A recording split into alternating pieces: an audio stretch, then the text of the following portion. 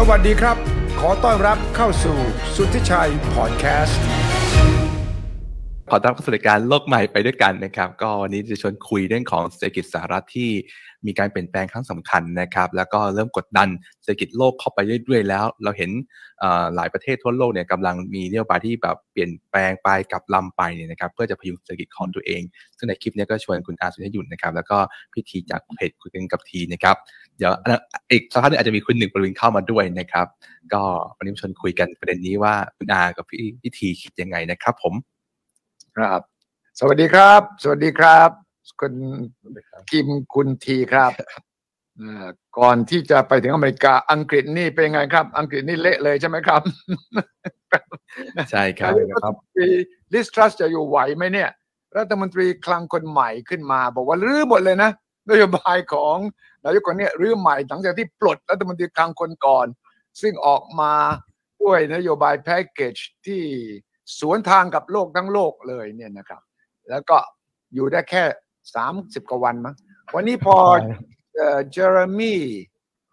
ฮันท์ที่ขึ้นมาแทนเนี่ยแกไม่เกรงใจเลยนะแกบอกว่าแกเปลี่ยนหมดแล้วก็ยูเทิร์นด้วยนะแทนที่จะลดภาษีกับเพิ่มภาษีแล้วก็ต้องหาเงินต้องประหยัดต่างๆนานาแล้วนายกรัฐมนตรีจะอยู่ได้เหรอครับครับครับมาแล้วคุณหนึ่งมาแล้วใช่ไหมสวัสดีครับสวัสดีครับสวัสดีคุณหนึ่งนะครับได้เลยครับครับก็เดี๋ยวมองยังไงก็เรามองอเมริกาแต่ว่าอังกฤษเนี่ยภาพออกมาอย่างนี้แสดงว่าการเมืองในประเทศจะมีผลต่อการเปลี่ยนแปลงนโยบายหลักพันธมิตรทางตะวันตกเนี่ยเศรษฐกิจเขาก็ไม่สามารถจับมือกันได้มันก็กระทบอเมริกาพอสมควรนะครับคุณที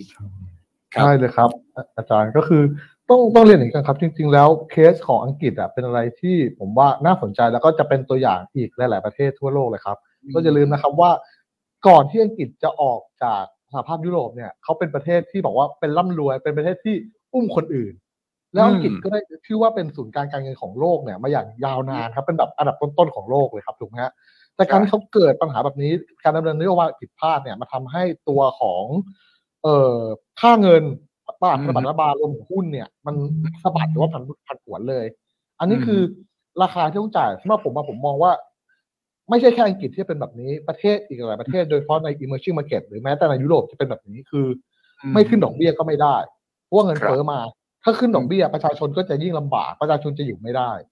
ก็ต้องเลือกระหว่างจะดูแลประชาชนหรือว่าจะขึ้นดอกเบี้ยตามนโยบายหรือว่าสกัดเงินเฟ้อแต่พอเป็นอย่างนี้ครับมันเป็นสองด้านถ้าผมเป็นรัฐบาลผมอยากอยู่สมัยหน้าครับผมก็ต้องเอาใจถูกไหมฮะแต่ว่าถ้าผมเป็นผู้กำหนดนโยบายการคลังก็ต้องอยู่นโยบายการเงินแบงก์ชาติเนี่ยครับผมก็ต้องดูแลเสถียรภาพต้องดูให้คนส่วนใหญ่ทั้งหมดเนี่ยระยะยาวอยู่ได้เพราะพอมันเป็นภาพขัดแย้งอย่างเงี้ยหลายคนก็บอกว่าเราจะไปอย่างไรดีแต่สุดท้ายแล้วอังกฤษเป็นตัวที่ทดลองให้เราดูว่าเฮ้ยผมเลือกประชาชนผมอยากจะเซฟประชาชนตอนนี้แก้ปัญหาระยะสั้นก่อนแต่กลายเป็นว่านักลงทุนหรือตลาดการเงินทั่วโลกกลับลงโทษอังกฤษอย่างรุนแรงผมใช้คำนี้เลยเพราะว่าอยู่บอลดิวกระโดดขึ้นแบบแต่ก็ต้องชื่นชมอย่างนึงครับอาจารย์ก็คือการที่ตัวของนายกรัฐมนตรีเนี่ยเปลี่ยนตัวรัฐมนตรีว่าการกระทรวงการคลังเนี่ยแล้วเชิญนโยบายเท่านั้นพอผมชอบนโยบายอย่างหนึ่งที่สร้างความเชื่อมั่นกลับมาได้เลยก็คือเขาบอกว่าเอ้ยผมรู้นะคนที่ถือบอลเนี่ยมีปัญหาเพนชั่นฟันมีปัญหาผมรับซื้อพันธบัตรอังกฤษทั้งหมดพันธบัตรรัฐบาลของอังกฤษทั้งหมดเนี่ยไม่จำกัดภายในระยะเวลาที่จำกัดแต่ว่าอะไรใครอยากขายมามิดถูกไหมเพราะคนที่อยากขายผมรู้สึกว่าอุ้ยราคาเราเคยขายได้เท่านี้ราคามันดีขึ้นเพราะมีคนมารับซื้อถ้าไม่มีคนรับซื้อแล้วเนี่ยมันมีแนวโน้มที่จะราคาจะได้ถูกกว่านี้หรือว่าสินทรัพย์ที่เราถือเนี่ยจะมีราคาด้อยค่าลงเพราะอย่าลืมนะครับว่าดอกเบี้ยขึ้นต่อไปเนี่ยพันธบัตรรัฐบาลชุดใหม่ๆที่อังกฤษหรือประเทศต่างๆทั่วโลกกำลังจะออกมาเนี่ยต้องมีดอกเบี้ยที่สูงกว่าเดิมต้นทุนทางการเงินก็เพิ่มเพราะนั้น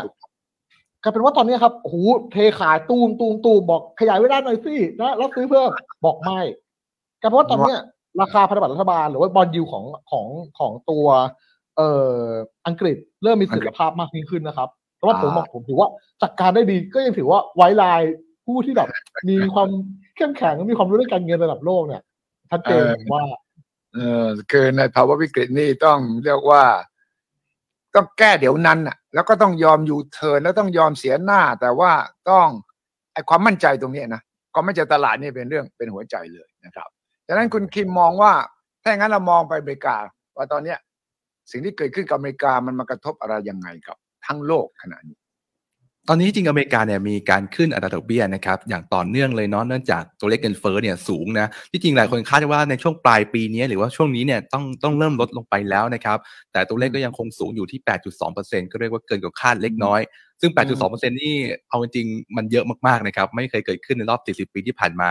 แต่ปัจจัยที่น่าสนใจก็คือว่าตอนนี้เนี่ยเงินเฟ้อมันลงไปตรงที่ core CPI แล้วครับหรือว่าแบบว่า CPI พื้นฐานและที่แบบว่าตัดพวกพลังงานหรือว่าอาหารที่ผันผวนออกไปเนี่ยครับจะเห็นว่าพวกค่าเช่าเองก็ตามหรือว่าต้นทุนสินค้าหรือค่าสวิตบริการเนี่ยนะครับมันเติบโตสูงขึ้นจนมันเริ่มซึมเข้าไปข้างล่างแล้วการที่เอาคอซีอันนี้ออกหรือว่าลดตรงเนี้ยมันจะค่อนข้างไม่ได้ง่ายนะครับเหมือนกับพวกน้ำมันที่มันลดเนี่ยค่อนข้างเร็วดังนั้นเนี่ยพออเมริกาต้องขึ้นดอกเบี้ยเนี่ยแต่อย่างนี้ที่ผมเห็นเลยคือว่าอเมริกายังคงมีพลังอยู่ยังคงมีความแข็งแกร่งอยู่ที่ยังขึ้นดอกเบี้ยได้นะครับในขณะที่หลายประเทศก็เริ่มที่จะมีการอุ้มและอย่างเช่นญี่ปุ่นเนาะมีการแทรกแซงค่าเงินเยนนะฮะว่าไงว่าเสียประมาณ 20,000 ล้านดอลลาร์นะครับยื้อค่าเงินเยนได้แป๊บเดียวนะครับ2วันเท่านั้นเองหายวับไปกับตาเลยนะครับส่วนของอังกฤษเองก่อนหน้านี้ก็มีการทำพิมพ์เขาเรียก QE นะครับหรือว่ารับซื้อตัวรัฐบาลของตัวเองเข้าขึ้นมาเนี่ยก็เป็นการเคลื่อนสภาพคล่องในระบบอีกวิธีหนึ่งนะหรือทำเรียกกันว่ากดตัวยิวนะครับกดตัวผลตอบแทนพันธบัตรเนี่ยให้คงที่นะครับซึ่งหลายคนก็ต้องตีความว่าการที่ดอกเบี้ยขึ้นแบบนี้เนี่ยมันทำให้ตัวพันธบัตรรัฐบาลเองหรือพวกแบบตราสารทางการเงินหลายตัวนี่มันมีความแบบลดราคาลงนะครับเนื่องโดยยิวมันขึ้นถูกไหมฮะหนึ่งนั่นคือตัวพันธบัตรรัฐบาลนั่นเองดังนั้นเนี่ยพอมันขึ้นเป็นขาขึ้นอย่างนี้เนี่ยแล้วถ้าจะเอาให้ 8% มันลงกลับมาได้เนี่ยคนก็ต้องถามว่าแล้วทรัพย์สินพวกนี้จะมูลค่าเหลือเท่าไหร่นะครับแล้วต้องอย่าลืมว่าทรัพย์สินพวกนี้เนี่ยมันเป็นเหมือนหลักประกันด้วยในการค้ำประกันกู้เงินต่อหรือไปทำนู่นทำนี่ต่อเนี่ยเป็นการ leverage ดังนั้นจะเกิดสิ่งที่เรียกว่า de-leverage นะครับหรือว่าทำการลดการleverage ขึ้นไปก็คือสภาพคล่องในหมดจะค่อนข้างถูกดึงไปอีกนะฮะต้องบอกว่าโลกของเรามั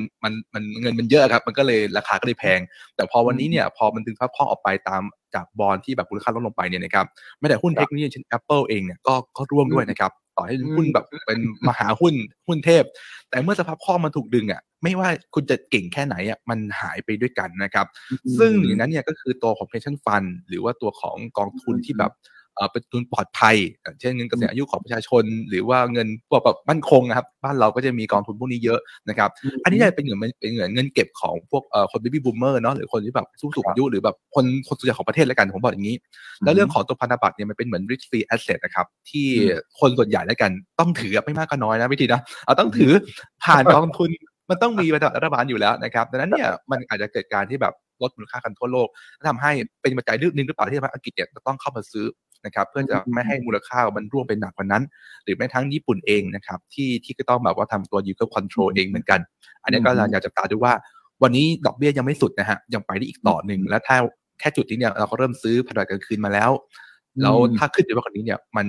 จะต้องถูก de-leverage ขนาดไหนหรือว่าจะเข้าสู่หน้าหนาวที่สภาพคล่องหายไปเยอะหรือเปล่าตลาดหุ้นจะเป็นขาลงหรือไม่อันนี้ต้องมาคุยมาถกกันนะครับใช่ครับต้องถามคุณหนึ่งละคุณหนึ่งก็ติดตามเรื่องเศรษฐกิจโลกมาตลอดนะครับมองยังไงอเมริกาทำอย่างนี้โลกสั่นสะเทือนไปทั่วโลกแล้วแนวโน้มมันจะเป็นยังไงผมต้องบอกอย่างนี้ก่อนนะว่าคือช่วงนี้เขาเรียกว่าคือ reverse currency war นะครับผมเป็นช่วงที่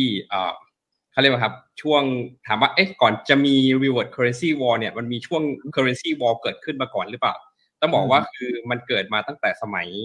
ประมาณปี 2010 นะครับผมที่ตอนปี 2008 ก็คือรัฐบาลอเมริกาทำ QE ออกมานะครับเพื่อที่จะมาช่วยเศรษฐกิจนะครับแล้วคราวนี้เนี่ยมันกระทบไปทั่วโลกครับว่าคือพอสหรัฐผลิตทำ QE ออกมาปี 2008 เป็นช่วงที่บิตคอยน์เกิดพอดีนะช่วงนั้นนะครับทุกประเทศทั่วโลกก็คือเหมือนกับว่าคือค่าเงินของสหรัฐก็ลดลงไปแล้วทำให้ค่าเงินของประเทศอื่นเนี่ยเพิ่มขึ้นมันก็เลยกลายว่าคือส่งผลกลายเป็นว่าคือพอค่าเงินของแต่ละประเทศเพิ่มขึ้นก็ส่งออกได้ยากพอส่งออกได้ยากก็เหมือนกับรายได้ลดนะครับผมก็เลยต้องพยายามที่จะเขาเรียกครับลดค่าเงินของตัวเองลงเพื่อที่จะได้ส่งออกได้มากขึ้นนะครับผมมันเลยเกิดขึ้นประมาณปี 2010 ก็เลยเกิดคำประมาณว่าคือ currency war เหมือนกับเป็นสงครามทางการเงินเกิดขึ้นแล้วก็คนที่พูดคนแรกเนี่ยคือที่ ที่บราซิลนะครับผมเป็นคนพูดเลยครับแล้วรัฐมนตรีที่บราซิลเป็นคนพูดเขาว่าคือเนี่ยมีประเทศที่แบบลดค่าเงินตัวเองเพื่อที่จะแบบทำให้ตัวเองส่งออกได้เยอะนะครับผมแล้วก็หลังจากนั้นเนี่ยเราก็เห็นมาเรื่อยๆเลยครับทั้งฝั่งยุโรปก็ลดค่าเงินตัวเองฝั่งจีนก็ลดค่าเงินตัวเองอีกนะครับผมแล้วคราวนี้มันกลับมาที่ตอนนี้ครับเขาเรียกว่าคือเป็น reverse currency war ก็คือว่าสหรัฐทำให้ค่าเงินตัวเองแข็งครับแล้วกลายเป็นว่าคือประเทศอื่นนะครับเดือดร้อนไปด้วยเลยอย่างที่เราเห็นค่าเงินปอนด์ที่เราคุยกันไปเมื่อสักครู่กันนะครับผมที่ลงไป20%เลยตรงนั้นนะครับซึ่งการนี้เนี่ยช่วงนี้เขาก็เลยว่าเป็นเรื่องของ reverse currency war ก็คือเงินสหรัฐแข็งขึ้นแล้วก็ทำให้เวลาที่คนสหรัฐซื้อของนะครับซื้อของถูกตอนนี้คือซื้อของทั่วโลกช็อปกระจายเลยครับไม่ได้สนเลยครับไม่ได้สนว่าคือคนอื่นทั่วโลกเขาเดือดร้อนเลยครับคือช่วงนี้ซื้อของมาจากทั่วโลกอะไรก็ถูกถือว่าถูกไปหมดเลยนะครับผมเนี่ยก็เลยเป็นช่วงที่เราอยู่ในช่วงที่เป็น reverse currency war อยู่ครับมันจะกระทบเรายังไงแน่นอนครับคือในส่วนของปัจจุบันเนี่ยครับคือในส่วนของตัวค่าเงินของเราเนี่ยมันลดไปเยอะอยู่แล้วนะครับผมแต่ว่าคือมันไม่ได้ลดเฉพาะบางประเทศแล้วครับมันลดทั้งทั่วโลกมันก็เลยคือถ้าเราจะส่งออกเราก็ส่งออกได้ไปเยอะอยู่ดีเพราะประเทศอื่นเขาค่าเงินเขาก็ลดด้วยเหมือนกันนะครับแต่ก่อนเนี่ยช่วง currency war เนี่ยมันเหมือนก็คือแค่บางประเทศเป็นคนทำแค่นั้นไม่ใช่ทุกคนทำเพราะฉะนั้นคือคนที่ลดเนี่ยก็จะได้เปรียบคนอื่นที่ไม่ได้ลดเนี่ยก็เหมือนกับว่าคือส่งออกได้น้อยลงหรือส่งออกได้เท่าเดิมแต่ว่าคืออย่างน้อยคนที่ลดค่าเงินของตัวเองเนี่ยส่งออกได้เยอะขึ้นเลยนะครับผมแต่กลายเป็นว่าตอนนี้ครับมันทั้งโลกครับลดลงค่าเงินของประเทศอื่นยกเว้นสหรัฐเนี่ยลดลงเพราะอย่างที่เรารู้กันครับ 90% ของ vehicle currency ที่ใช้จับจ่ายกันทั่วโลกนะครับเป็นเงิน USD เพราะฉะนั้นแล้วคือถ้าค่าเงิน 90% มีผลเหมือนกับมีการแข่งค่าขึ้นยังไงทั่วโลกได้รับผลอยู่แล้วนะครับผมคราวนี้มันกลับกลายเป็นว่าคือคนที่ชนะเนี่ยณตอนนี้ครับคือถือว่าเป็นสหรัฐเท่านั้นเพราะว่าคือประเทศอื่นค่าเงินลดลงหมดนะครับผมซึ่งแน่นอนครับคือบางประเทศก็บอกว่าคือต้องหามาตรการมาควบคุมนะครับผมว่าคือจะบางประเทศอย่างที่เรารับทราบกันครับในประมาณ30กว่าประเทศในส่วนของ IMF ที่เขามี fixed exchange rate อยู่แล้วนะครับผมเขาประกาศเลยว่าคือเขาเป็น fixed exchange rate แต่ว่าคือบางประเทศบอกว่าคือตัวเองเป็น free float แต่ว่าคือบางประเทศก็บอกว่าคือตัวเองเป็น free float แต่ว่าก็มี margin เหมือนกับมี cap ไว้อยู่นะครับผมแต่ว่าคือเอาจริงๆแล้วส่วนมากนะปัจจุบันที่เราไม่ฟรีจริงใช่ไหมมันเป็น managed float ใช่ไหมครับคือมันกลับกลายว่าคือมันไม่ได้ฟรีโฟลดอย่างที่ทุกคนเข้าใจกันจริงๆนะครับผมมันยังมีการเข้าไปแทรกแซงอย่างที่เราเห็นในประเทศบางประเทศก็มีการประกาศว่าคือเข้าไปแทรกแซงด้วยเงินกองทุนสำรองของเขาที่มีอยู่แต่ว่าผมไม่เห็นอย่างนี้ว่าคือยิ่งประเทศแต่ละประเทศทำแบบนี้ครับผมมันยิ่งกลับกลายเป็นว่าคือเขาเองครับกำลัง import กำลังเหมือนกับว่าคือดึงค่าเงินเฟ้อเข้าของตัวเองด้วยนะครับผมเพราะว่าทำไมผมถึงพูดอย่างนั้นนะครับผมเพราะว่าการที่เขาจะเอาเหมือนกับว่าคือเอาเงินไปเหมือนกับเอาไปดันราคาครับ exchange rate ของเขาครับเขาต้องเอาเงิน local ครับไปแปลงเป็นเงิน USD นั่นหมายความว่าจริงๆแล้วเขายิ่งมาเก็บเงิน USD เพิ่มมากขึ้นอีกนะครับผมเพราะฉะนั้นแล้วคือหลังจากนี้นะครับค่าเงิน USD อ่อนลงเนี่ยนั่นหมายว่าคือเงินทุนในสำรองของเขาครับก็จะลดลงไปอีกด้วยเหมือนกันนั่นหมายว่าคือตอนเนี้ยคือทั้งขึ้นทั้งล่องผมก็ว่าคือทั้งขึ้นทั้งล่องนะครับผมตรงนี้เป็นสิ่งที่จะฝากไว้ครับซึ่งมันไม่เคยเกิดขึ้นมาก่อนเลยนะในภาวะเช่นนี้ที่ประเทศอื่นๆต้องเจอกับภาวะเงินดอลลาร์แข็งปั๊บตัวเองไม่ได้ทำอะไรเลยเนี่ยอยู่ดีๆอ่อนลงไปเฉยเลยเนี่ยนะแล้วก็ยังต้องควักเงินจากในเก๊ะของตัวเองเนี่ยเพื่อจะมาป้องกันตัวเองอีกป้องกันตัวเองป้องกันสำเร็จก็ไม่ใช่แปลว่าจะรอดเพราะว่าคุณก็เอาเงินเขามาใส่ในเก๊ะของคุณเองอีกฉะนั้นคุณก็ต้องกอดไอ้เจ้าดอลลาร์นี้ไว้ป้องประคองเอาไว้ตลอดเวลาตรงนี้แหละผมเห็นแบงก์ชาตินะก็มีคนถามว่าอ๋อนี่เงินสำรองระหว่างประเทศหายไปเยอะเลยเนี่ยเอาไปสู้กับอัตราแลกเปลี่ยนหรือเปล่าแบงก์ชาติก็แอมนะบอกไม่ได้ใช้ทั้งหมดนะไม่ได้ใช้เงินทั้งหมดที่หายไปเนี่ยมันเกี่ยวกับเรื่องตีค่าสินทรัพย์ด้วยใช่ไหมมองยังไงอะทีตรงเนี้ยในภาวะเราเนี่ยที่ต้องสู้ด้วยอาวุธที่มันก็มีจำกัดนะเราไม่ได้มีอาวุธพอที่ไปสู้กันในทุกแนวรบเลยนะครับก็ต้องเรียนอย่างนี้ครับอาจารย์เวลาเราดูค่าเงินอ่อนก็หลายคนบอกว่าตอนนี้ค่าเงินบาทไม่ได้อ่อนแต่ดอลลาร์แข็ง ผมว่าคำพูดนี้มีนัยยะนะครับมีนัยยะคืออะไรถ้าเราอย่างพี่หนึ่งพูดไปแกครับก็คือพอเราดูกับคู่ค้าเราหรือว่าคนที่เราค้าขายด้วยถ้าไม่ตัดอเมริกาออกไปเนี่ยคืออ่อนกันหมดในบางประเทศเนี่ยค่าเงินไทยแข็งกว่าค่าเงินสกุลอื่นอีกตัวอย่างง่ายๆครับอย่างไทยกับญี่ปุ่นเนี่ยถูกไหมแล้วก็ค่าเงินบาทก็อ่อนค่าเงินเยนก็อ่อนแต่ตอนนี้รีบแรงญี่ปุ่นกันนะเยนราคาเรทกำลังดีเลยไม่มีในรอบหลายปีแล้วนั่นแปลว่าจริงๆแล้วเนี่ยเราต้องมองในระนาบอื่นๆนะครับสำหรับผมมุมมองผมนะครับผมมองว่าหนึ่งเลยนะญี่ปุ่นเป็นตัวอย่างที่ดีแล้วเงินหลายแสนล้านเอาไปแทรกแซงตลาดการเงินที่มีผู้เล่นทั่วโลกไม่ต่างจากการเอาเงินทุนสำรองไปแจกนักลงทุนเลยครับญี่ปุ่นก็แสดงให้เห็นแล้วถูกไหมเพราะไทยถามว่าแล้วไทยทำไหมผมเชื่อครับว่าไทยก็ทำเพราะว่าแบงก์ชาติก็ไม่ได้ปฏิเสธบอกว่าบางส่วนใช่ไหมแต่การที่ค่าเงินสวิงมากๆหรือว่าแบบขึ้นไปทางเดียวเปลี่ยนแปลงมากๆเนี่ยส่งผลกระทบต่อผู้ส่งออกส่งผลกระทบต่อค่าเงินเฟ้อในประเทศผมเห็นด้วยว่าอาจจะมีการเข้าไปแทรกแซงบ้างแต่ไม่ใช่เหมือนกับเขาเรียกเป็นการชะลอมากกว่าครับอาจารย์แต่ไม่ใช่แทรกแซงหรือว่าการตั้งเป้าไว้ว่าห้ามเกินเท่านี้ห้ามเกินเท่านี้อันนี้จะเอาเงินไปแจกเขาอีกอันสำคัญผมเห็นด้วยว่าทางแบงก์ชาติเนี่ยทำหน้าที่ได้ดีเพราะว่าอย่าลืมนะครับสุดท้ายเนี่ยโดยพื้นฐานแล้วเนี่ยเราก็ห้ามค่าเงินอ่อนไม่ได้เพราะดอกเบี้ยอเมริกาสูงกว่าเราหลายเปอร์เซ็นต์ใช่ใช่ใช่ใช่ใช่ครับงั้นคิมเราอาวุธเราก็มีแค่นี้แล้วโลกก็ยังผันผวนแล้วเราไม่รู้ว่าเฟดจะปรับดอกเบี้ยขึ้นมายังไงอีกและตัวเลขของเงินเฟ้อก็ไม่ได้ลดลงอย่างที่ตลาดคาดหวังใช่ไหมล่าสุดเนี่ยของเดือนกันยาฉะนั้นมันเกิดอะไรขึ้นกับสถานภาพของเราเองใช่ที่จริงตอนนี้น่ากังวลนึงที่ว่าเรื่องของน้ำมันด้วยครับล่าสุดที่เราได้ยินข่าวว่าคุณโจไบเดนที่เดินทางไปหาซาอุดิอาระเบียเนาะแล้วก็ขอให้เพิ่มกำลังการผลิตหน่อยแต่ในกลุ่มโอเปกมติก็มีออกมาแล้วว่าจะทำการลดการผลิตนะครับประมาณ2 ล้านบาร์เรลต่อวันซึ่งถือว่าเยอะเหมือนกันแล้วพอเป็นงี้ปุ๊บน้ำมันของโลกเนี่ยก็ราคาดีขึ้นมาเลยนะครับทำให้อเมริกาเนี่ยก็มีการจะลงดาบนะบอกว่าจะพิจารณาในการลดระดับความสัมพันธ์ระหว่างมหามิตรนะครับซาอุดิอาระเบียกับอเมริกานะครับสิ่งหนึ่งที่น่าเห็นสนใจคือว่าในตัวคลังน้ำมันสำรองของอเมริกาครับมีการใช้ออกมาเยอะเหมือนกันนะครับเรียกว่าเยอะสุดตั้งแต่ในปี1984ผมจะไม่ผิดนะครับก็คืออาทิตย์เดียวเนี่ยหายประมาณ8 ล้านบาร์เรลต่ออาทิตย์เลยนะครับซึ่งปกติตอนที่สูงเขาอยู่ประมาณ600 กว่าล้านบาร์เรลนะครับตอนนี้ประมาณ400 กว่าล้านแล้วจะเห็นว่าวันนี้เนี่ยอเมริกาถือว่าแทรกแซงราคาน้ำมันแล้วนะฮะโดยการที่จะใช้คลังสำรองออกมาพยุงน้ำมันนะครับแต่ว่าถ้าในอนาคตเนี่ยถ้าน้ำมันยังไม่ราคากลับขึ้นไปลงไปเหมือนเดิมเนี่ยนะครับแล้วในช่วงที่อเมริกาต้องเติมเข้าแทงเนี่ยอันนี้น่าสนใจมากถ้าน้ำมันยังไม่หมดยังไม่แบบราคาอยู่ในจุดที่เหมาะสมต้องเติมเข้าแทงเนี่ยเพราะว่าอเมริกาก็คงจะไม่ยอมปล่อยให้แทงตัวเอง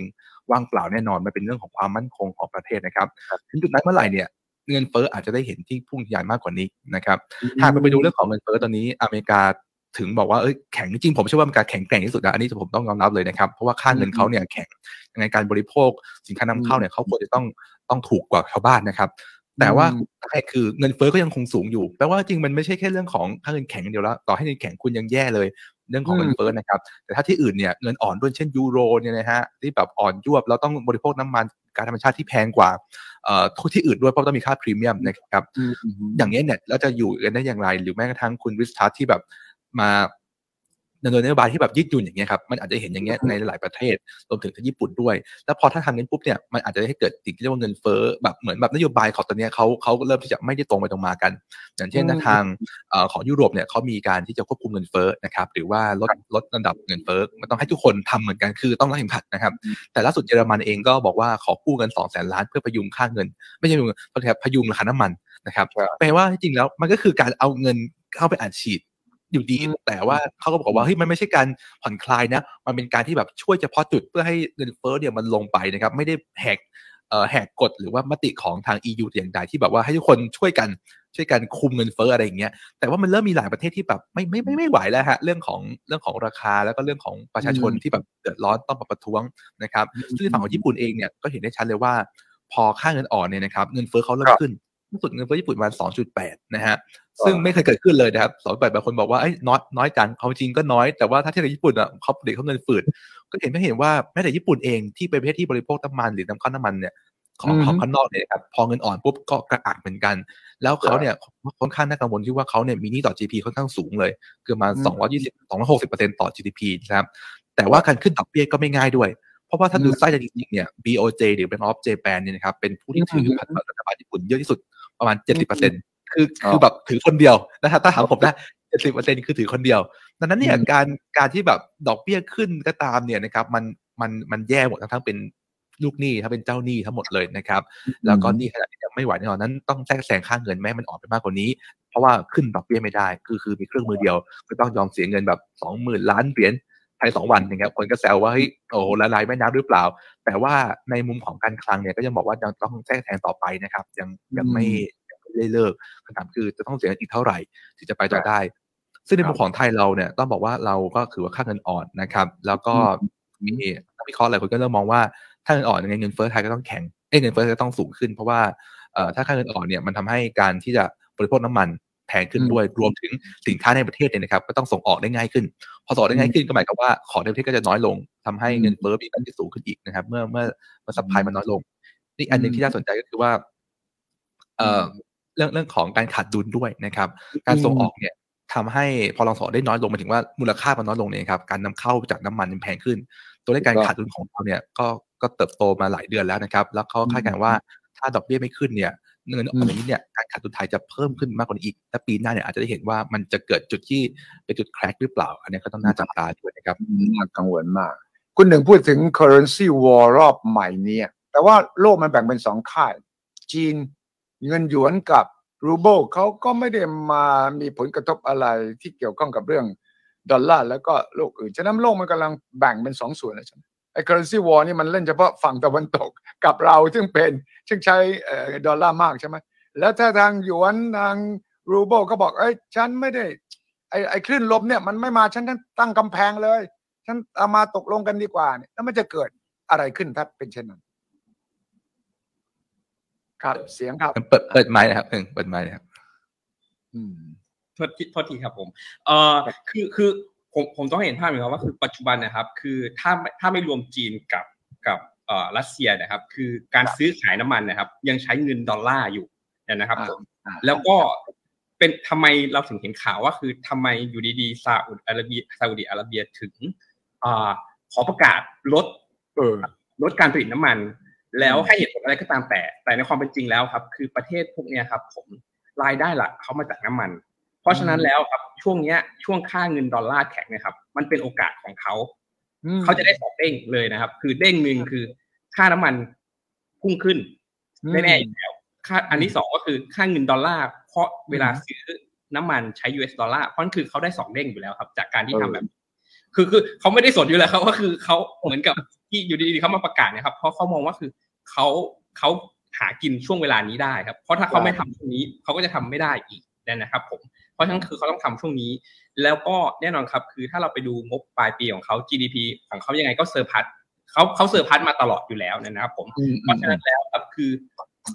ช่วงเวลาเนี้ยมันเป็นช่วงเวลาทองของเขายังไงเขาก็ต้องทำแบบนั้นอยู่แล้วอันนี้เราต้องเข้าใจเลยครับแล้วก็คือการที่สหรัฐไปขอนะครับคือขอเป็นพิธีเฉยๆครับคือในความจริงคือสหรัฐก็รู้อยู่ดีครับว่าคือทำไมถึงขึ้นนะครับผมกลับมาที่ในการเมืองเขาบอกไม่เกี่ยวกับการเมืองซาอุบอกไม่เกี่ยวอยู่อย่ามันนึกว่าไปจับมือกับรัสเซียเรื่องสงครามไม่เกี่ยวมันเป็นเรื่องของเศรษฐกิจเพียวๆเลยใช่ไหมฟังขึ้นใช่ไหมครับก็คราวนี้ครับผมพูดไปถึงฝั่งจีนกับรัสเซียนะครับคือประเด็นคืออย่างนี้ครับคือถ้าเราดูดีๆนะครับด้วยประมาณ 15% ของบอนด์หรือ Treasury bond นะครับของฝั่งจีนเนี่ยถืออยู่ในสหรัฐอยู่แล้วนะครับผมเพราะฉะนั้นแล้วครับจีนอยู่ในจุดที่ออกตัวรับเหมือนกับว่าคือออกตัวสนับสนุนรัสเซียก็เต็มที่ก็ไม่ได้นะครับผมแล้วก็คือแต่จะไม่ช่วยเลยก็ไม่ได้อีกนะครับมันเหมือนจีนเนี่ยอยู่ตรงกลางพอดีและคือทำอะไรเยอะเกินไปก็ไม่ได้นะครับผมซึ่งแน่นอนครับคือต่อให้มีการซื้อขายกันระหว่างจีนกับในส่วนของรัสเซียนะแน่นอนครับผมเห็นภาพเหมือนกันว่าคือเขาในส่วนของรัสเซียอาจจะยอมใช้เงินหยวนเป็นหลักนะครับผมแต่ว่าเห็นภาพครับปริมาณการซื้อขายตรงนี้ครับของจีนเนี่ยจีนเองเนี่ยก็ปล่อยเงินตัวเองออกนอกประเทศตัวเองได้ไม่เยอะเพราะว่ายังมีในเรื่องของตัว capital control อยู่ที่คนจีนยังเอาเงินออกไม่ได้ไม่เกิน ผมจำไม่ได้ 50,000 หรือ 500,000 ตรงนั้นนะครับหยวนต่อปีซะด้วยซ้ำเพราะเงินของจีนนะครับมันไม่ได้ผลิตได้ไม่จำกัดเหมือนฝั่งสหรัฐเพราะฉะนั้นแล้วความที่เป็น liquidity เหมือนกับเงินที่มันจะ liquid ออกมาได้เยอะๆครับมันเอาออกมาไม่ได้เพราะฉะนั้นแล้วครับการซื้อขายเนี่ยมันจะเป็นในลักษณะที่เป็น bilateral ก็คือซื้อขายระหว่างประเทศอย่างเช่นรัสเซียแบบนะครับเพราะว่ารัฐบาลจีนกับรัฐบาลรัสเซียคุยกันได้แต่ว่ามันจะไม่เป็นแบบในลักษณะที่เป็นแบบ global ทั่วโลกที่มันก็คือทุกคนทั่วโลกยอมรับเงิน US ดอลลาร์ซึ่งผมเล่าถึงว่าคือในตลาดณปัจจุบันนะครับมีการซื้อขายทั้งหมดเนี่ย 90% เนี่ยเป็นใช้เงิน US ดอลลาร์เพราะมันมี liquidity ครับเหมือนแบบการแลกได้เลยนะครับผมเพราะว่าคือเงินสหรัฐมีไม่จำกัดพอปริ้นได้ไม่จำกัดซึ่งตรงนี้ครับมันจะเป็นข้อแตกต่างระหว่างเงินหยวนกับในส่วนของเงิน US ดอลลาร์ไม่ใช่ว่าคือจีนจะไม่ขึ้นมาครับแต่ผมก็มาบอกว่าคือถึงจุดหนึ่งจีนจะต้องคลายในเรื่องของตัว capital control ออกซึ่งตรงนี้ครับผมรู้ถึงว่าคือแม้กระทั่งคนจีนเองตอนนี้ก็ยังโดน capital control จากรัฐบาลจีนด้วยซ้ำเพราะรัฐบาลจีนอย่างที่เราจำกันได้ครับรัฐบาลจีนฟิกค่าเงินหยวนกับเงิน US ดอลลาร์เพราะฉะนั้นแล้วถ้าเขาจะปล่อยในเรื่องของ capital control เมื่อไหร่นะครับเขาเนี่ยจะต้องไปเหมือนก็คือมันจะอย่างที่เราจำกันได้ครับมันจะมีในเรื่องของตัวสามเหลี่ยม triangle ว่าคือเขาไม่สามารถที่ทำทั้ง3อย่างพร้อมกันได้นะครับผมเพราะฉะนั้นคือถ้าเขาจะปล่อยฟรีในส่วนของตัว capital control เนี่ยออกนะครับยังไงในส่วนของตัว free float เขาก็ต้องปล่อยด้วยเหมือนกันนะครับมันจะไม่สามารถที่จะเอาทั้ง3อย่างได้ครับถ้าคุณทีมองว่าไอ้กรณีอย่างน้ำมันเนี่ยสมมติว่าทางรัสเซียซาอุแล้วก็จีนจับมือกันซื้อขายกันเป็นรูเบิลเป็นหยวนไม่ต้องใช้ดอลลาร์เนี่ยมันก็จะมีผลกระทบต่ออำนาจอิทธิพลของดอลลาร์มันก็โลกก็จะเปลี่ยนไปอีกระดับหนึ่งไหมใช่ครับอาจารย์ต้องบอกว่าต้องเรียนว่ามีผลแน่นอนครับเพราะว่าอย่าลืมครับเมื่อก่อนเราจะชอบแซวว่าทำไมดอลลาร์ถึงมีอิทธิพลต่อโลกเขาใช้ว่าปิโตรดอลลาร์คือคุณจะซื้อน้ำมันนะคุณต้องใช้เงินดอลลาร์ตลอดเมื่อก่อนรัสเซียก็เป็นถูกไหมแต่ตอนนี้เราเห็นถึงการดีคอปเปอร์ลิงแล้วแต่ว่าผมบอกอย่างนี้ครับผมไม่เชื่อเลยว่าตัวของดอลลาร์สหรัฐจะล่มสลายไม่เชื่อเด็ดขาดไม่ใช่เป็นกงเต็กนะที่มีบางคนบอกเนี่ยนะใช่ผมไม่เชื่อถามว่าทำไมใครได้ประโยชน์จากการที่เงินดอลลาร์ล่มสลายบ้างผมว่าไม่มีนะครับมันมีแต่ความเดือดร้อนหรือแม้แต่จีนเองผมก็เชื่อว่าอย่าลืมครับโลกเราก็มีแค่เนี้ยครับซื้อขายกันไปซื้อขายกันมาคุณเป็นเจ้าหนี้ผมเป็นเจ้าหนี้คุณเป็นลูกค้าผมเป็นลูกค้าคุณถูกไหมฮะผมเชื่อว่าอย่างที่อาจารย์เคยสอนผมครับก็คือจีนเองอ่ะเขาเป็นพ่อค้าเขาอยากจะดีกับทุกคนอยู่แล้วเขาไม่อยากจะมีปัญหากับใครเพราะโดยปกติว่าโดยnatural แล้วเนี่ยเขาเป็นผู้ผลิตให้โลกเขารวยขึ้นเรื่อยๆอยู่แล้วเพราะนั้นการที่ลูกค้ารายใหญ่เขาเป็นอะไรไปหรือยากจนลงอ่ะไม่มีประโยชน์ต่อเขาแต่มันจะเป็นในรูปแบบที่อย่างที่พี่หนึ่งบอกครับคือจีนเองก็ต้องหาทางที่ให้ตัวเองมีอิทธิพลในด้านการเงินมากขึ้นเรื่อยๆลดการพึ่งพาดอลลาร์เพราะอย่างไรซะจีนก็รู้ว่าตัวเองค่อยๆโตแล้วหลายคนก็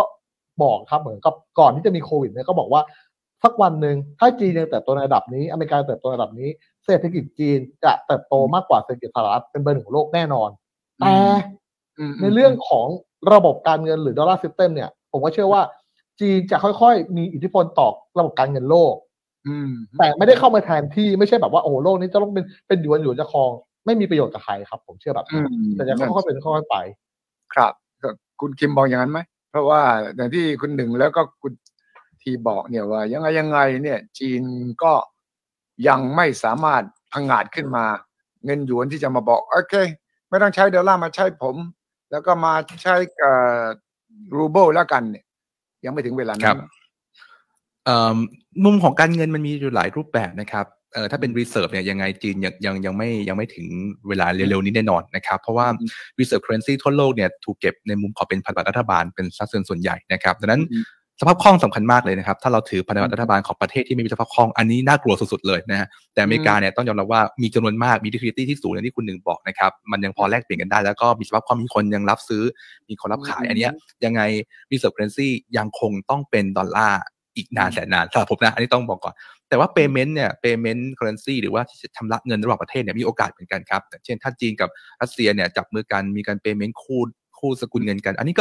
ก็คือทำได้เลยโดยที่ไม่ต้องไป reserve currency ไม่ต้องไปเก็บอะไรเลยก็คือมันทำได้เลยนะครับคำถามคือว่าเขาจะสร้าง network ตรงนี้ได้มากขึ้นแค่ไหน นะฮะอย่างเช่นทางกลุ่ม BRICS นะครับกลุ่มSCO นะครับกลุ่มความร่วมมือเซี่ยงไฮ้อย่างเงี้ยผมว่าเขามีความตั้งใจในการที่จะสร้างรวมถึงการปล่อยกู้เป็นสกุลหยวนผ่านธนาคาร AIIB นะครับAsian Infrastructure Investment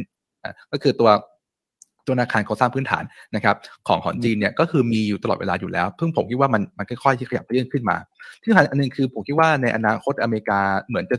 สูญเสียพันธมิตรไปเรื่อยๆด้วยนะครับจีนเองก็เป็นพันธมิตรคนหนึ่งเนาะแต่ว่าตอนนี้ก็เหลือแบบถูก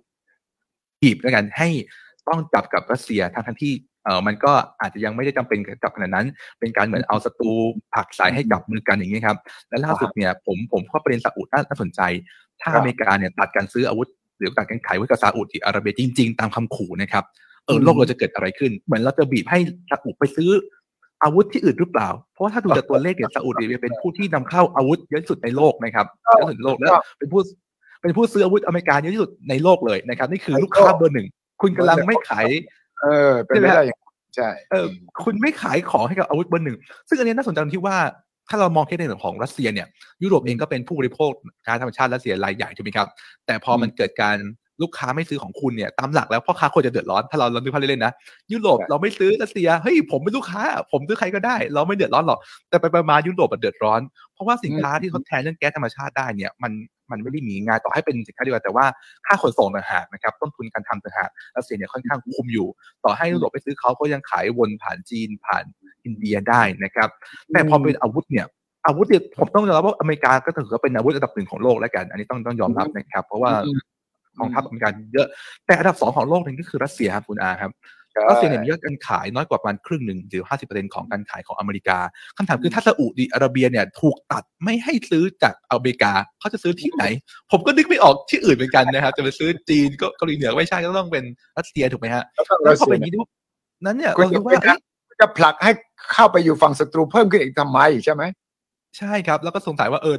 มันจะดีต่ออเมริกาจริงๆหรือเปล่าการที่จะลงดาบซาอุดิอาระเบียขนาดนี้แล้วเขาเองก็บอกว่ามันเป็นเรื่องของเศรษฐกิจเขาไม่ได้เข้าข้างรัสเซียแต่เป็นเรื่องของเศรษฐกิจซึ่งก็ไม่รู้ว่าเชื่อได้หรือเปล่านะครับแต่ว่ามันเป็นหน้าตาแบบนั้นก็ต้องดูต่อไปว่าอเมริกาจะตัดสินใจยังไงจะบีบให้ซาอุดิอาระเบียเนี่ยต้องไปเข้าอีกฝั่งนึงหรือเปล่าด้วยนะครับเพราะว่าซาอุก็มีการซื้อขายน้ำมันผ่านหยวนเหมือนกันนะมีการโคดเป็นสกุลหยวนมันคือเหมือนเป็น payment currency ครับก็คือถ้าซาอุยอมรับจีนยอมรับก็ซื้อกันได้มันก็ไม่จำเป็นต้องมีใครมารับรองอะไรเงี้ยครับถูกต้องเลยดังนั้นถ้างั้นคุณหนึ่งมองว่าความผันผวนปั่นป่วนนี่มันยังต้องไปอีกระยะหนึ่งจนกระทั่งสงครามยูเครนจะมีความชัดเจนใช่ไหมจริงๆคือณปัจจุบันในเรื่องของสงครามยูเครนนะครับคือทุกคนมองว่าคือไม่ได้เกิดเขาเรียกครับยังไม่รู้ว่าจะจบที่ยูเครนหรือเปล่าเนี่ยนะครับเพราะในความเป็นจริงแล้วคือก่อนที่ในส่วนของเขาเรียกครับก่อนที่สหภาพโซเวียตจะล่มสลายเนี่ยนะครับผมมันหลังจากที่ล่มสลายไปแล้วก็คือจริงๆแล้วคือมันก็ประกอบไปด้วยทั้งรัสเซียยูเครนแล้วก็คือเบลารุสอะไรพวกนั้นอยู่แล้วนะครับผมเพราะฉะนั้นคือการที่จะรวมอยู่ณปัจจุบันเนี่ยคือเขาเหมือนก็คือเขาอาจปูตินเองอาจจะอยากจะรวมให้กลับมาเป็นเหมือนเดิมนะครับผมเหมือนที่ก่อนที่จะล่มสลายไปนะครับผมเพราะฉะนั้นแล้วเนี่ยทุกคนมองว่าคือยังไงมันไม่น่าที่จะจบแค่ยูเครนนะครับผมมันน่าจะมีไปอีกนะครับผมแล้วก็แน่นอนครับคือทุกๆประเทศถึงพยายามที่จะเหมือนกับเข้ามาขวางไว้นะครับผมแต่ก็รู้เขาว่าคือยังไงก็อาจจะไม่สำเร็จนะครับผมแต่ว่าคือก็ไม่ใช่เหมือนกับว่าคือไม่เหมือนกับ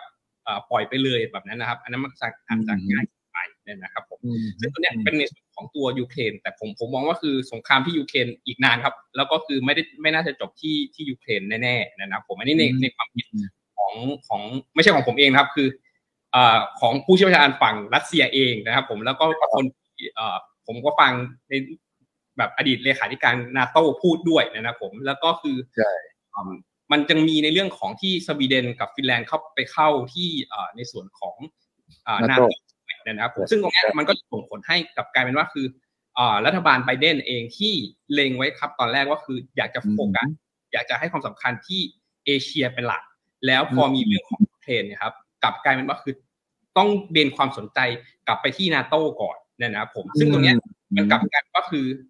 ยิ่งปล่อยไว้นานจีนยิ่งจะครอบคลุมเยอะในส่วนของเอเชียนะครับผมซึ่งสหรัฐเองไม่อยากจะปล่อยไว้อยู่แล้วเพราะฉะนั้นแล้วถ้ามีสวีเดนกับฟินแลนด์เกิดขึ้นมาเนี่ยเหมือนกับจอยนาโต้แล้วนะครับสองประเทศนี้เป็นที่ใหญ่ได้เหมือนกับว่าคือ ช่วยคานกับรัสเซียได้เพราะฉะนั้นแล้วครับมันอาจจะเป็นที่ทำให้ในส่วนของตัวสหรัฐเองนะครับบอกว่าคือเนี่ย NATO คุณมีพี่ใหญ่แล้วก็คือในส่วนทั้งฟินแลนด์แล้วก็สวีเดนก็ช่วยกันไปละกันเดี๋ยวเราเนี่ยจะไปโฟกัสที่เอเชียต่อเพราะการที่จะให้เหมือนกับว่าจีนมีเหมือนกับคือแผ่ขยายอาณาเขตออกไปเยอะเหมือนกับแผ่ขยายอำนาจทางเศรษฐกิจทางต่างๆทางด้านการทูตต่างๆออกไปเนี่ยนะครับผมเรื่องที่ไต้หวันด้วยก็จะเห็นว่าคือทั้งหมดทั้งมวลเนี่ยครับคือมันเป็นประโยชน์ต่อฝั่งสหรัฐซะด้วยซ้ำที่ก็คือทั้งสวีเดนแล้วก็ฟินแลนด์เข้าไปในNATOเนี่ยนะครับผมอันนี้คือเป็นในส่วนที่เขาพูดกันณปัจจุบันนะครับผมว่าคือเหตุการณ์ที่เกิดขึ้นที่ฟินแลนด์เนี่ยไม่น่าจะจบง่ายนะครับผมถามว่าคือแล้วมันจะส่งผลกลับมาที่เรื่องของค่าเงินหรือเปล่าอะไรตรงนั้นครับกับเศรษฐกิจหรือเปล่าผมต้องบอกว่าคือความสำคัญณปัจจุบันเลยนะครับของฝั่งสหรัฐตอนนี้ครับคือเอาเงินเฟ้อให้ลงครับคือโดยที่ไม่สนในที่นี้หมายความว่าคือไม่สนว่าประเทศอื่นจะเป็นยังไงและก็ไม่ได้สนกับว่าคือในประเทศนะครับจะเป็นยังไงเพราะอันที่สำคัญที่สุดครับคือเขาต้องแก้เงินเฟ้อให้ได้ก่อนเอาเงินเฟ้อลงสิ่งที่สำคัญรองลงมาก็คือตัวเลขการจ้างงานครับก็คือดูตัวเลขการจ้างงานว่าคือถ้าเหมือนกับคือขึ้นดอกเบี้ยไปเยอะแล้วตัวเลขการจ้างงานยังมีอยู่หรือเปล่ายังเกิน 200,000 กว่าอยู่หรือเปล่าถ้ายังเกินกว่าอยู่อย่างเช่นประกาศมาล่าสุดเกินเป้าไปอีกว่าคือตัวเลขยังการจ้างงานยังสูงอยู่ก็คือเพิ่มขึ้นได้อีกไม่จำกัดครับคือเขายังจะเพิ่มไปอีกเพราะเขาจะเพราะฉะนั้นให้ priority เรื่องดอกเบี้ยต้องเอาให้ลงครับแต่ว่าคือการลงแบบนี้ผมไม่เห็นภาพนะครับถ้าเขาประกาศแล้วเนี่ยเขาจะไม่ใช่ลงแบบประกาศแล้วดูตัวเลขการจ้างงานหรือเงินเฟ้อลงแล้วคือไม่ใช่ว่าคือเขาจะลงเลยนะครับเขาเหมือนก็คือจะปล่อยแล้วไม่ใช่อย่างนั้นครับเขาจะค้างไว้แล้วค้างงานด้วยครับเพราะคือเขาเคยมีเหตุการณ์ประมาณปี70-80นะครับที่ขึ้นไปเพื่อจะแก้เงินเฟ้อแล้วพอแก้ได้เรียบร้อยแล้วครับเขาประกาศลงมาแล้วกลับกลายเป็นว่าผวากว่าเดิมแล้วก็คือกลับกลายเป็นว่าคือขึ้นไปเยอะกว่าเดิมอีกเนี่ยนะครับผมเพราะฉะนั้นคือเขาเรียนรู้จากเคสตรงนั้นแล้วว่าคือถ้าขึ้นแล้วต้องค้างไว้ก่อนอย่าเพิ่งปล่อยนะครับผมเพราะฉะนั้นเรื่องของเราก็คือดอกเบี้ยแบบนี้จะอีกนานครับแล้วก็คือเราจบเมื่อไหร่อย่างนั้นเหนื่อยเลยนะคนทีสรุปว่าเราต้องเตรียมการยังไงบ้างสำหรับคนไทยครับโอ้ถ้าถามผมนะครับตอนนี้บอกเลยว่ามันไม่ใช่เกมที่เราเป็นผู้ควบคุมอะไรเลยครับเราเหมือนกับต้องบอกว่าประเทศไทยเป็นประเทศเล็กและเปิดยิ่งรายบุคคลอย่างเงี้ยครับยิ่งตัวเราเองเนี่ยเราบอกเลยว่าหน้าที่ของเราอย่างเดียวคือเราต้องดูลมฟ้าฝนว่าจะมาทางไหนเราจะหลบทางไหนบ้างแล้วเราจะหาโอกาสได้ทางไหนบ้างเราทำได้แค่นี้ซึ่งณตอนนี้ครับหลายๆคนที่แบบผมฟังคิมบอกทำไมมีแต่พูดถึงวิกฤตบอกเลยว่าอันเนี้ยเรามาเตือนปัญหายังไม่จบจริงๆแล้วอย่างผมก็เชื่ออย่างที่หนึ่งเลยว่ามันไม่จบง่ายๆหรอกเพราะว่าตอนเนี้ยมันเพิ่งเริ่มเองนะอเมริกาจะขึ้นดอกเบี้ยที่บอกครับที่หนึ่งบอกจะขึ้นไปให้สุดก่อนสุดแล้วค้างยังไม่สุดนะครับยังเราเพิ่งขึ้นเนี่ยครับยังไม่สุดเลยยังไม่ถึงจังหวะค้างเลยครับอย่างที่สองก็คือที่เราบอกว่าสุดแล้วเนี่ยผมก็แปลกใจนะครับเราไปดูข้อมูลในอดีตนะครับเราพูดถึงเงินเฟ้อถูกไหมเราบอกว่าถ้าเงินเฟ้ออยู่ 4% นะธนาคารกลางหรือว่าเฟดในอดีตเคยขึ้นเนี่ยคุณต้องขึ้นดอกเบี้ยนโยบายไปที่ 6% นะถึงจะเอาเงินเฟ้อ 4% อยู่ตอนนี้เงินเฟ้อมัน 8% แต่ทำไมตลาดการเงินพูดเดี๋ยวเฟดจะขึ้นดอกเบี้ยไป 4% กว่า 4.6% 4.7% แล้วก็จะลงดอกเบี้ยแล้วล่ะเพราะว่าเศรษฐกิจทนไม่ไหวอย่างใช่ครับเรารู้สึกว่าทำไมตลาดอันนี้ไม่ได้เฉพาะนักวิเคราะห์ไทยครับนักวิเคราะห์โกลบอลก็คิดแบบนี้ครับจะเห็นตัวเลขแบบ 4.7% แล้วก็จะลงหลายคนก็บอกอันนี้มันเป็นอะไรที่ผิดนะซึ่งอย่างอาจารย์ดร.กอบศักดิ์นะครับก็ท่านก็พูดว่าไม่หรอกก็จะเห็น5เห็น6เพราะ forecast เนี่ยมันรู้สึกแค่กลางปีหน้าแต่ถามว่าถ้ากลางปีหน้ายังไม่ลงล่ะเขาก็ต้องขึ้นต่อไปเรื่อยเพราะฉะนั้นผมบอกเลยครับว่าเกมนี้เป็นเกมที่ยาวเรามีหน้าที่ที่จะเขาเรียกว่าปกป้องตัวเองช่วงพีเรียดเนี่ย 2-3 ปีเนี่ยมันเป็นช่วงที่ปกป้องตัวเองแต่ก็ต้องยอมรับว่ามันอาจจะช้าเป็นเรื่องหลักคนที่เตรียมตัวมาก่อนหรือว่าเก็บสะสมเงินสดไว้เนี่ยก็คงจะสบายคงจะเบาแล้วล่ะแล้วอย่าลืมนะครับแต่ละคนบอกวิกฤตมาแล้วน่ากลัวจังเลยในคำว่าเศรษฐศาสตร์คำว่าวิกฤตไม่ได้แปลว่าเป็นแง่ลบเสมอไปครับในหลักเศรษฐศาสตร์เขาเรียกว่า wealth distribution wealth redistribution คืออะไรกระจายความมั่งคั่งใหม่แปลว่าก่อนที่เกิดวิกฤตคนนึงรวยคนนึงจนพอเกิดวิกฤตแล้วเนี่ย คนที่เห็นโอกาสคนที่เคยจนอยู่เนี่ยอาจจะเอาความร่ำรวยมาได้คนที่เคยร่ำรวยอาจทำผิดพลาดทำให้ความรวยเขากระจายไปสู่คนอื่นได้จะเกิดเศรษฐีใหม่redistribution คือวิธีการกระจายความมั่งคั่งนั้นจะเปลี่ยนใหม่หมดความยุ่งมันถูกขยับแล้วคุณคิมสรุปว่าเห็นด้วยไหมว่า 2-3 ปีข้างหน้านั้นเหนื่อยแน่คนไทยมีหน้าที่อย่างเดียวเราควบคุมโลกไม่ได้เราเอาตัวเองให้อยู่รอดยังไงจริงๆเดี๋ยวมีคำถามจะถามคุณอาเหมือนกันนะครับแต่ส่วนตัวผมมองว่าเรื่องของพูดถึงประเด็นสงครามกันตอนนี้เนี่ยมันมีโอกาสที่จะบานปลายมากเลยนะครับเพราะว่ามันไม่ใช่แค่ระหว่างยูเครนกับรัสเซียอีกต่อไปแล้วมันเป็นเหมือนสงครามตัวแทนที่ทางฝั่งตะวันตกเข้ามานะครับอย่างมีคนแซวว่าเฮ้ยยูเครนไม่ต้องเข้า NATO ก็ได้หรอกมั้งยังไงก็เขาก็มาช่วยอยู่แล้วนะครับเหมือนเป็น NATO ไกลๆนะครับก็คือมีคนมีอาหารมีอาวุธมาซัพพอร์ตอยู่แล้วอะไรแบบนี้นะครับรวมถึงว่า NATO เองก็บอกว่าพร้อมที่จะทำให้แบบคือพร้อมรับกับศึกระยะยาวอะไรแบบนี้นะครับแต่ว่าประเด็นนี้ผมคงคิดว่ามันเป็นเหมือนคำตัวแทนเนี่ยในอดีตเราเห็นในซีเรียอย่างเงี้ยมันนานมากเลยกว่าจะจบอะครับมันอย่างที่ในเวียดนามเองก็เป็นหลัก10 ปีอย่างเงี้ยครับคำถามคือว่าแล้วยูเครนกับรัสเซียตรงนี้เนี่ยมันเป็นตัวแทนที่ฝั่งหนึ่งซัพพอร์ตทางยูเครนอย่างอเมริกาหรือตะวันตกเนี่ยนะครับกับรัสเซียเนี่ยมันอาจจะนานแค่ไหนแล้วล่าสุดผมได้ยินว่าอิหร่านก็ส่งโดรนมาช่วยแล้วด้วยอะไรแบบนี้ครับถามคุณอาได้ว่าในมุมของไทยเองนะเนี่ยที่เรามีมติ UN อันนี้ผมค่อนข้างเซอร์ไพรส์จะถามมุมมองของทางการทูตด้วยมติ UN ที่ไทยเนี่ยเลือกที่จะไม่ประนามหรือว่างดออกเสียงเนี่ยในเวทีโลกเรื่องของการควบรวม4 ดินแดน4 แคว้นนะครับที่รัสเซียไปควบรวมของยูเครนเนี่ยมันส่งผลกระทบยังไงหรือว่าเราอ่านใจรัฐมนตรีกระทรวงการต่างประเทศได้ไหมว่าเขามองยังไงบ้างครับคุณอาครับผมฟังจากทั้งกระทรวงต่างประเทศแล้วก็ผมก็อ่านจากเนื้อหาของคำแถลงของเราที่ UN เนี่ยผมคิดว่ากระทรวงต่างประเทศครั้งนี้พลาดเพราะว่าวิเคราะห์ว่าถ้าเราไม่ประนามรัสเซียจะมองเราเป็นกลางแต่ว่ามันย้อนแย้งกับตัวเราเองเพราะว่าการลงมติครั้งแรกเมื่อมีนาคมวันที่2 มีนาคมตอนนั้นมตินั้นประนามรัสเซียบุกเข้าไปในยูเครนแล้วเราก็เป็นฝ่ายเห็นด้วยกับมตินี้พอมาถึงมตินี้ซึ่งมันโยงกันการที่ประเทศหนึ่งเข้าไปรุกรานอีกประเทศหนึ่งเนี่ยมันก็หมายถึงบูรณาภาพแห่งดินแดนหรือว่าที่เขาเรียกว่าเป็น territorial integrity ซึ่งก็คือว่าถ้าคุณไม่เห็นด้วยคนที่เข้าไปบุกอีกประเทศหนึ่งคุณก็ต้องไม่เห็นด้วยกับการที่เข้าไปผนวกดินแดนของเขาแต่ว่าของกระทรวงต่างประเทศไทยครั้งนี้อาจจะมองว่าเราบาลานซ์หน่อยดีไหมแต่ผมก็พลาดตรงที่ว่าเรามองอาเซียน10 ประเทศเนี่ยเราอยู่ในฝั่งเสียงส่วนน้อยในอาเซียนนะที่โหวตอย่างนี้คืองดออกเสียงก็มีลาวกับเวียดนามกับเราเท่านั้นแต่ที่เหลือทั้งหมด7 ประเทศนั้นเนี่ยโหวตสนับสนุนหมดเพราะมันเป็นหลักการสากลมันเป็นเรื่องของกฎบัตรสหประชาชาติ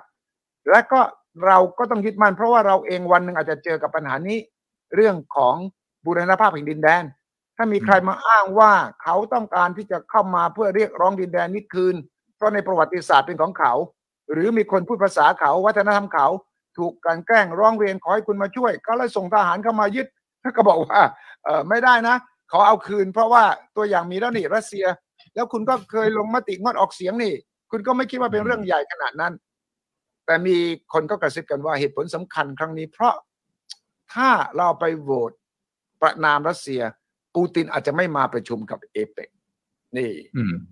อันนี้ผมคิดว่าถ้าคิดอย่างนั้นจริงนะผมบอกว่าไม่จริงนะก็จะเป็นตรรกะที่แย่มากเพราะว่าอินโดนีเซียเป็นเจ้าภาพ G20 อ่ะก่อนเราไม่กี่วันเนี่ยนะเขาก็ลงมติประนามรัสเซียแต่เขาไม่เห็นกลัวเลยว่าถ้าเขาลงมติอย่างนี้ปูตินจะไม่ไปเห็นไหมมันต่างกันตรงนี้มากเลยครับว่าไอ้ตรรกะเนี่ยถ้านอกจากเหตุผลเรื่องนี้ที่เขากระซิบกระซาบกันในทั้งในกระทรวงบางคนก็ไม่เห็นด้วยนะแต่ไม่รู้ทำยังไงเพราะเป็นคำสั่งมาแต่ว่าที่เขากระซิบกระซาบกันมันก็มีเหตุผลเดียวอะที่ว่าทำไมเราถึงพลาดครั้งนี้ได้และพลาดครั้งนี้เนี่ยมันก็ทำให้อเมริกาโลกตะวันตกมองเราว่าเอ้ยคุณไม่มีกระดูกสันหลังเลยนะคุณครั้งโน้นเนี่ยคุณยืนหยัดต่อต้านมาถึงคราวนี้คุณเงียบเฉยเลยเฮ้ยไม่ได้นะแล้วผมเชื่อว่ารัสเซียเองถึงแม้อาจจะพอใจที่เรางดออกเสียงแต่ลึกๆแล้วเนี่ยความเคารพต่อเราเนี่ยมันจะลดน้อยลงแปลว่าเรานโยบายเราอยู่บนพื้นฐานความกลัว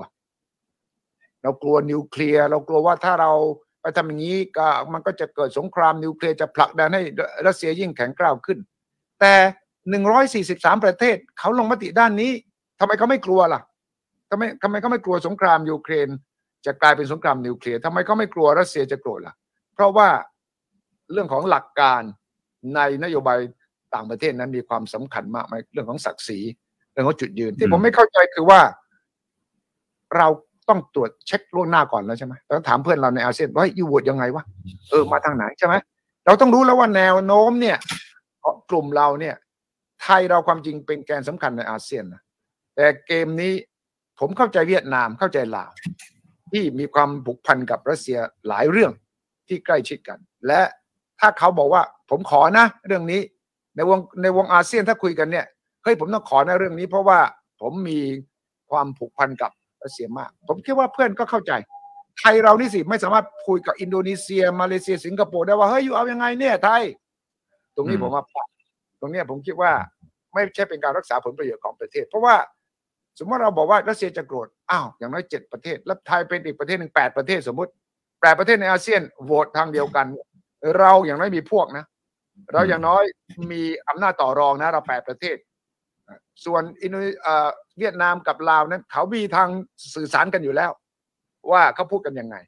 แต่ว่าเราต่างหากล่ะที่ตกอยู่ในภาวะที่มีคนตั้งคำถามแล้วเราตอบไม่ได้ฉะนั้นผมว่าเรื่องนี้ความจริงต้องคุยกันอีกรอบหนึ่งเลยนะเรื่องยาวเลยนะ